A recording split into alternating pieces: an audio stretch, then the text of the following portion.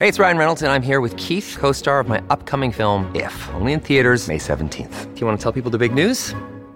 All right, I'll do it. Sign up now and you'll get unlimited for $15 a month and 6 months of Paramount Plus Essential Plan on us. MintMobile.com/switch. Upfront payment of $45 equivalent to $15 per month. Unlimited over 40 gigabytes per month. Face lower speeds. Videos at 480p. Active Mint customers by 531.24 get 6 months of Paramount Plus Essential Plan. Auto renews after 6 months. Offer ends May 31st, 2024. Separate Paramount Plus registration required. Terms and conditions apply if rated PG.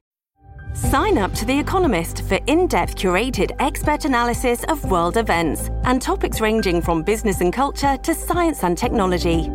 You'll get the weekly digital edition, online-only articles, curated newsletters on politics, the markets, science, culture and China, and full access to The Economist Podcast Plus. The Economist is independent journalism for independent thinking. Go to economist.com and get your first month free. This episode is brought to you by La Quinta by Wyndham.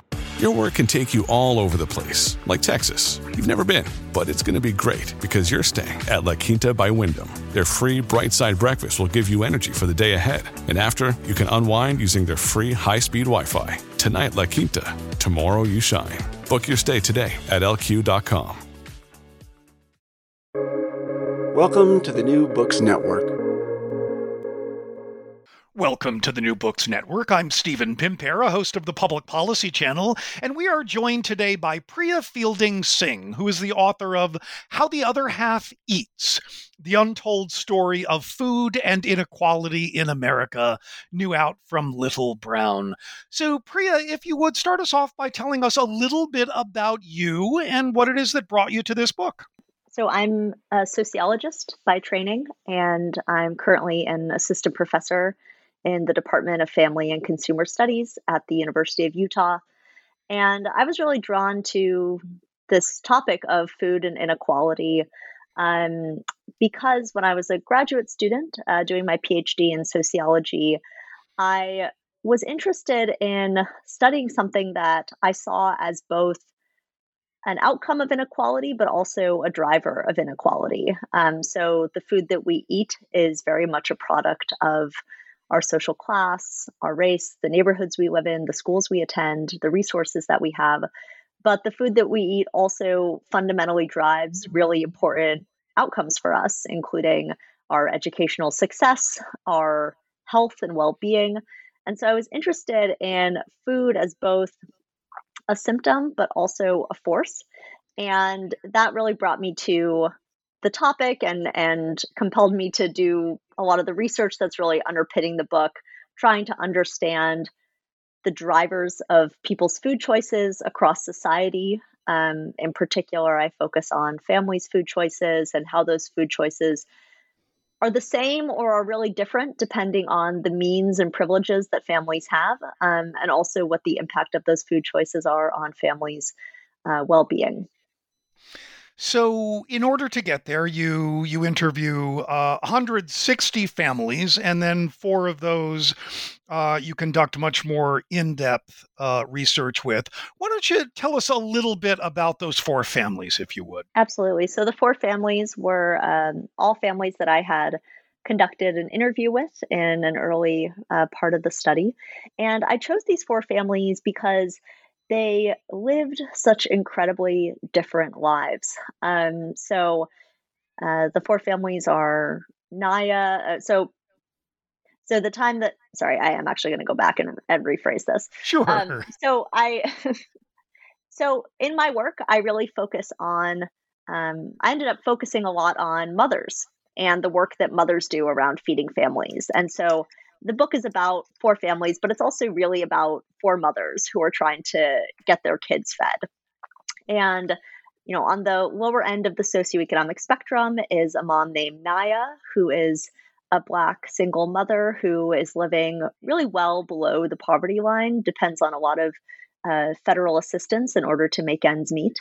Right above the poverty line is the next mother that I spent time with, Dana, who is, you know, what we would consider to be a member of the working poor. She's also a single mom. She's white. She has 2 daughters, and she is working a full-time job and is, you know, making just enough money to not qualify for any benefits, but is really living in many ways hand to mouth.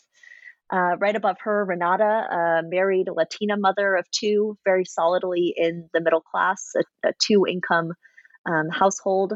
And then at the top end of the socioeconomic spectrum, Julie, a married white mother who's also a stay-at-home mom, who has, just far and away so many more resources than the other families. And I chose these mothers because the circumstances within which they were making choices about food, thinking about their children's diets and well-being were just so dramatically different that I wanted to understand what food meant to each of them and how these dietary choices played out in their everyday lives.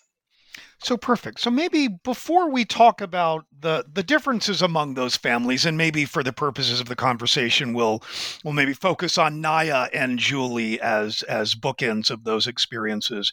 But before I ask you to help us think through what's different, tell us what you found to be the same generally across how those mothers and you discover, to I suspect, unfortunately, no one's surprise, that most of the work and most of the intellectual work and emotional work around food is being done by mothers rather than fathers in these households. But what do these mothers have in common in the way in which they think about feeding their children? A few really big similarities stood out as I was doing the research.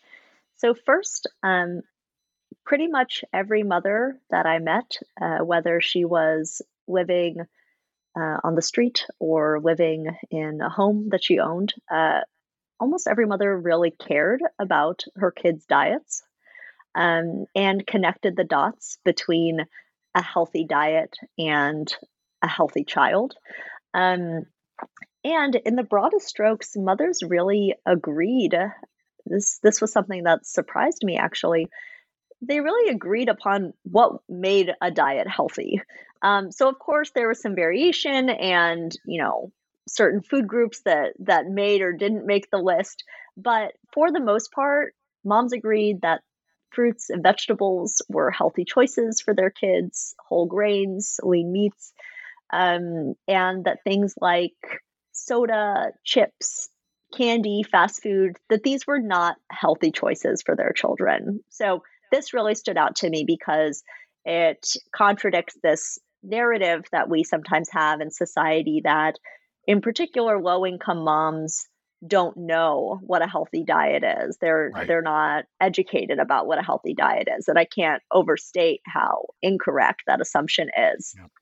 The other thing that stood out was that, processed foods that had a good amount of sodium and sugar were common across families' diets. So again, we might have this image that high-income families are eating extremely nutritiously, low-income families are eating mostly processed foods. And of course, there is a nutritional gap between rich and poor. And that nutritional gap was actually part of what motivated my research and this book. But processed foods are a part of all families' diets. There's no family in this country that escapes the grasp of the food and beverage industry that markets unhealthy products to families and to children in particular. And all mothers I met were really struggling with that and felt frustrated by that, and were working to both attempt to feed their kids healthy, nutritious foods while also navigating the fact that their kids often wanted less healthy foods that were advertised to them. And that these foods were often cheaper options, more convenient options, and also options that were engineered to be delicious. Yeah. You talk about this as the challenges of navigating a toxic U.S. food environment.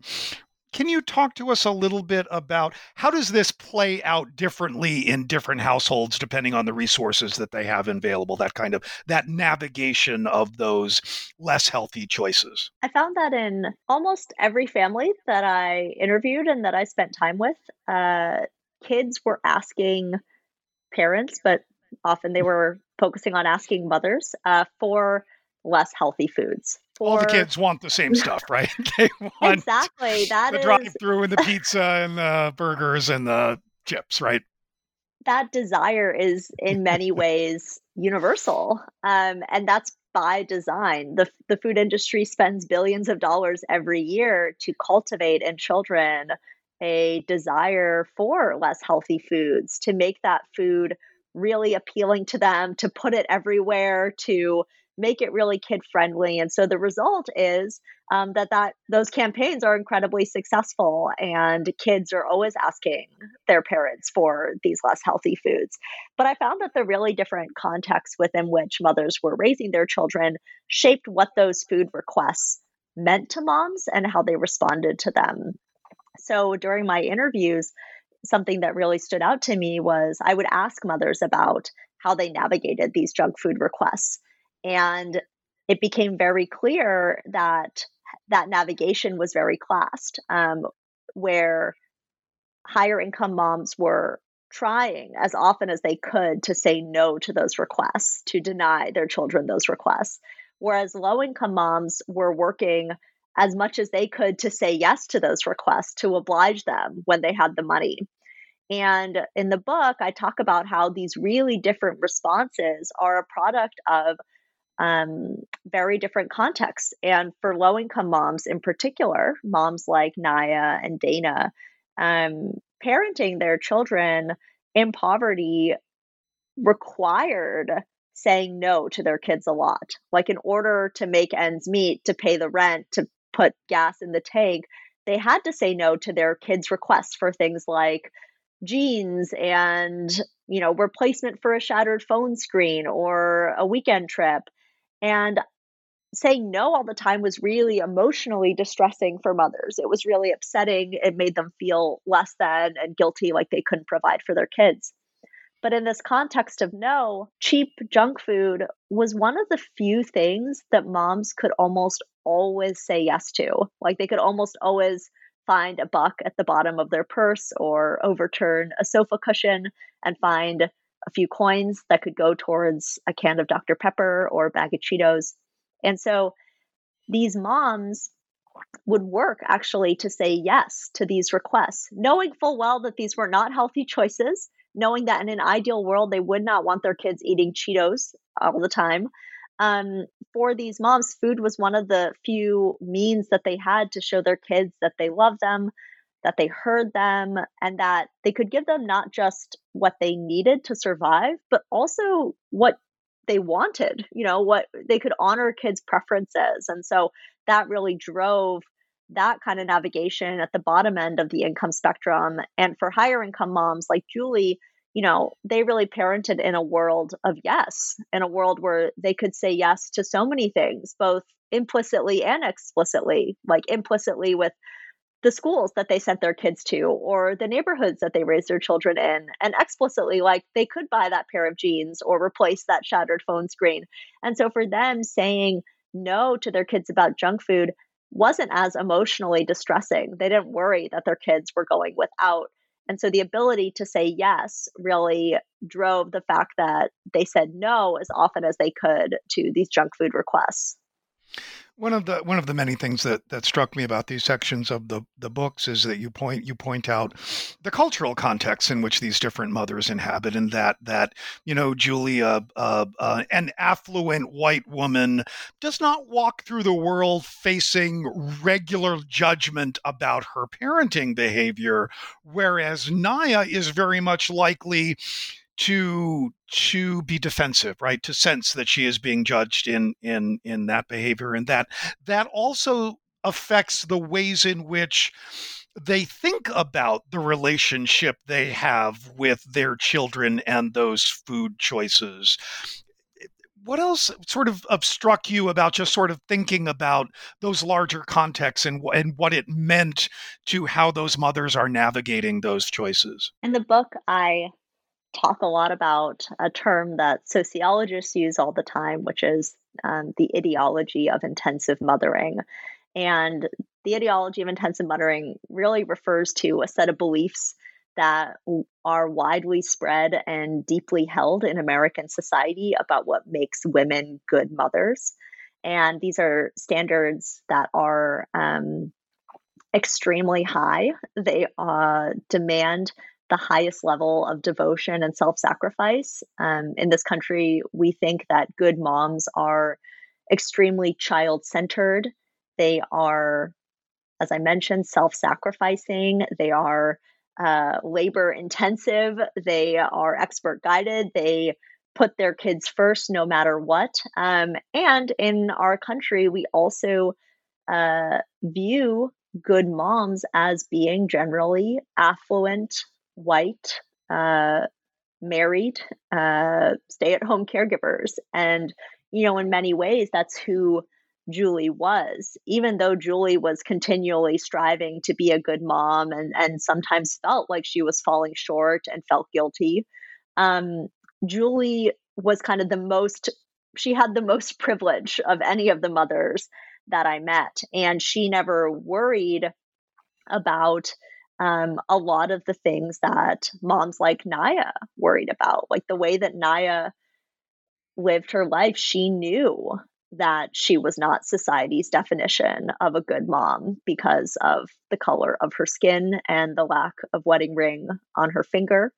And so for Naya, in fact, in an almost kind of surprising way, giving her kids junk food and making sure that they had some of what they needed and that they were full and that they were happy, that was Naya's way of showing her commitment to intensive mothering and to being a good mom. Like Naya knew that she didn't have so much of what it would take to be an ideal mother in this country, but she had some things. She had every so often some extra cash she could put towards her kids. She had time she could spend on her children. And so Naya used the resources, scarce as they were, that she had to show her commitment to her children and to show to herself and to others that she was a good mom. And also, of course, recognize that it brought joy to the kids and that made her happy too, right? Absolutely. It's both about the kids' happiness and about a feeling of maternal self-worth. Right. So you talked earlier about what may surprise some people, and that there wasn't a whole lot of evident difference in people's actual knowledge about what so-called healthy choices would look like. There are another couple of things you point to that I think are even more common in discussion and debate about poverty and obesity and food choices, particularly among low-income households. One is that, well, part of the problem we've got here is food deserts. There's simply difficulty in accessing healthy nutrition food among low-income households. And the other is that price is also a barrier. Can you talk about what you found along those two dimensions? So I think that the most prevailing narrative that we have in this country is that food deserts and differences in food access, geographic food access, are responsible for nutritional disparities. And when I was beginning this work, that was accepted within the public health field as the reason.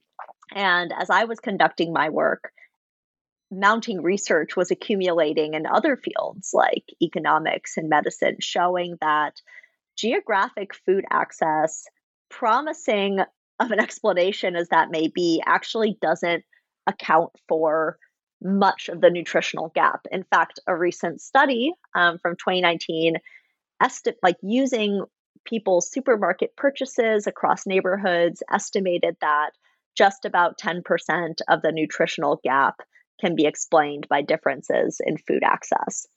And in my work, what I found was that while mothers across the income spectrum told me all kinds of challenges when it came to feeding their kids, geographically accessing the food that they wanted or needed wasn't one of those challenges. And there's a few reasons for that. And these reasons are actually pretty generalizable across the country. So one of the biggest reasons is that in America, an extremely car-centric nation, most people, including low-income individuals and including residents of food deserts, have access to a privately owned vehicle. And this makes sense given, what we've seen happening in cities. People are pushed into areas that might not be close to where they work. Many people commute with a car. And Yep. so the metric that we've used to look at food deserts, which is basically living within a mile of a supermarket, isn't necessarily that meaningful. If people are driving a lot, and what we know is that 90% of supermarket trips in this country are made by car, and that includes people who live in food deserts. And so we've thought about food access as the big barrier, but it turns out that food access is actually not the primary barrier. And we've seen this since we've opened supermarkets in food deserts and found that doing so does very little, if anything, to improve residents' diets. And so in the book, I shed some light on why it's not food access and use that, kind of pair that with broader studies and research we have showing that indeed food access is not the reason that we put all of our hopes in it, but it actually has not turned out to be the primary cause. And price is definitely a more promising explanation. To be sure, low-income families spend less money on food than higher-income families, though they do spend more of their income on food than higher-income families. A lot of foods on a purely calorie basis, unhealthy foods are less expensive than healthy foods. And so there's a strong incentive, especially if you're living in a food insecure household, if you're living really close to the bone, to buy less healthy but cheaper foods rather than healthier, more expensive foods. But as I show in the book, and as I've talked a little bit about today, what I also found was that price wasn't the sole determinant for low-income families either. Low-income moms told me that they would often spend more money than they had originally planned on or wanted to, or could even afford to, in order to buy their kids the foods that they wanted. And so it became really clear to me that in addition to affordability and price constraints, children's desires and happiness and these family dynamics also play a really powerful role in shaping the way that families eat. And in doing so, they have really important implications for diet disparities across society. Many of us have those stubborn pounds that seem impossible to lose, no matter how good we eat or how hard we work out. My solution is PlushCare. PlushCare is a leading telehealth provider with doctors who are there for you day and night to partner with you in your weight loss journey. They can prescribe FDA-approved weight loss medications like Wegovy and Zepbound for those who qualify. Plus, they accept most insurance plans. To get started, visit plushcare.com/weightloss. That's plushcare.com/weightloss. At Evernorth Health Services, we believe costs shouldn't get in the way of life-changing care, and we're doing everything in our power to make it possible. Behavioral health solutions that also keep your projections at their best? It's possible. Pharmacy benefits that benefit your bottom line? It's possible. Complex specialty care that cares about your ROI? It's possible. Because we're already doing it. All while saving businesses billions. That's Wonder made possible. Learn more at evernorth.com/wonder. Your brain needs support, and new Ollie Brainy Chews are a delightful way to take care of your cognitive health. Made with scientifically backed ingredients like Thai ginger, L-theanine, and caffeine, Brainy Chews support healthy brain function and help you find your focus, stay chill, or get energized. Be kind to your mind and get these nootropic chews at ollie.com. That's OLLY.com. These statements have not been evaluated by the Food and Drug Administration. This product is not intended to diagnose, treat, cure, or prevent any disease. And as you point out, cooking fresh fruit and vegetables from a supermarket requires energy and requires time. That things that might be in much shorter supply in low-income household. Can you talk a little bit about the ways in which that helps us understand what's going on in different kinds of households? So time scarcity was a challenge in many households that I spent time with. In low-income households, parents were often working multiple jobs. They were really busy, didn't always have a ton of time to spend with their children. But time scarcity was an issue up and down the income spectrum. There were many wealthy parents who I met who also worked incredible hours and had very little time to spend with their kids too. But what I found was that in the face of time scarcity, money could be an incredible buffer for families and could really allow them to still feed their kids the way that they wanted. And that was obviously inequitably distributed. So I talked to higher income families who had hired, cooks to come and prep food at home for them. Or, they would stop by Whole Foods and pick up, a ton of food from the hot bar. And having the ability to kind of compensate for time scarcity with money really made the difference between a less healthy meal and a healthier meal or a home cooked meal.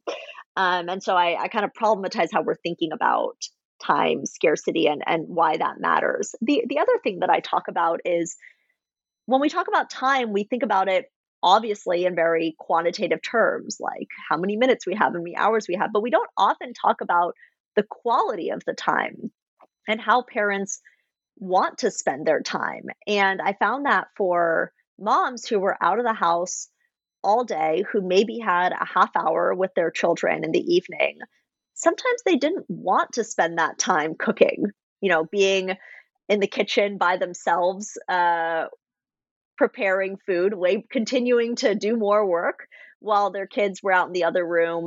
And maybe, sometimes people talk about, well, couldn't your kids come cook with you? But kids were also busy doing homework or they wanted some downtime. And so moms often sacrificed that time cooking so that they could spend it with their kids, whether it was doing something like helping them with homework or just sitting beside them and watching some TV. There's kind of this assumption in this country that everyone should want to cook and that's how people should use their time. But I found that that's a kind of problematic idea because some people may not enjoy cooking or want to cook, or they may not find that after an extremely busy and hectic and stressful day that they want to stand on their feet and prepare a meal. And so that's something that I found was really widespread across families, but for families that had money, they could use that money to find other solutions that allowed them to still deliver nutritious meals to their kids. And things that to an outside observer watching the behavior of a low-income family that might look irresponsible, when you actually see what's going on in those households, it's like, oh no, this is evidence of the behavior of this mother with extraordinarily constrained resources looking for ways to effectively care for her family. That's exactly right. And I think you've just hit on a major point of the book, which is to take these behaviors that are really easily cast as lazy or negligent and to put them into a really rich context so that they make sense. If you spend time with a mom who is standing on her feet all day as a cashier and then works as a server and comes back after a 10-hour day, completely exhausted, the heels of her feet sore and bruised, it's really difficult to then make the assumption that she should go stand in the kitchen and prepare a meal. But when you abstract out her work life, the broader context of the conditions that she's living and working in, then sure, it can seem really lazy. And so the point of my book is really to provide that context so that these seemingly irrational or irresponsible decisions actually reveal themselves as rational and as choices we might all make in those positions. So as we work our way toward concluding our conversation, Priya, and we are speaking with Priya Fielding-Singh, author of How the Other Half Eats, I wonder if you could talk a little bit about what you see by way of solutions. What are the things that we could do as a matter of policy that would loosen some of these constraints, particularly in lower income households? I think about solutions from kind of two angles. One is improvements to the social safety net, and the other is reforms around the food system. And I think these solutions have to really work in tandem, and I'll explain a little bit why. So, as a baseline thing that we need to do as a country is we need to decide what an acceptable minimum standard of living for a family is. Many of the families that I met were living in so deep in the hole that it seems unconscionable as a country that we would allow for families and for children to be in such dire financial circumstances. And I think the fact that for these mothers, a bag of Cheetos was one of the few things that they had to give their kids to show them that they loved and cared for them. That kind of tells you everything about those mothers' economic conditions. And I think of it really as a moral failing, and we have the solutions to fix it. Like a lot of these things, we don't think about them as food policies per se, things like establishing a livable wage and expanding access to childcare and creating affordable housing for communities. Those things don't seem related to food, but they actually have everything to do with food, because if you elevate families out of poverty, if you give them some degree of financial security and stability, then you actually fundamentally shift the meaning that food plays in their lives. And you make it so that a bag of Cheetos isn't the only thing that a mom can give her child. And if that's the case, then that has just really profound implications for how families are going to eat and how moms are going to approach feeding their children and responding to their kids' requests. And so I think of the social safety net expansions and the elevation of families out of poverty as sort of a necessary starting point.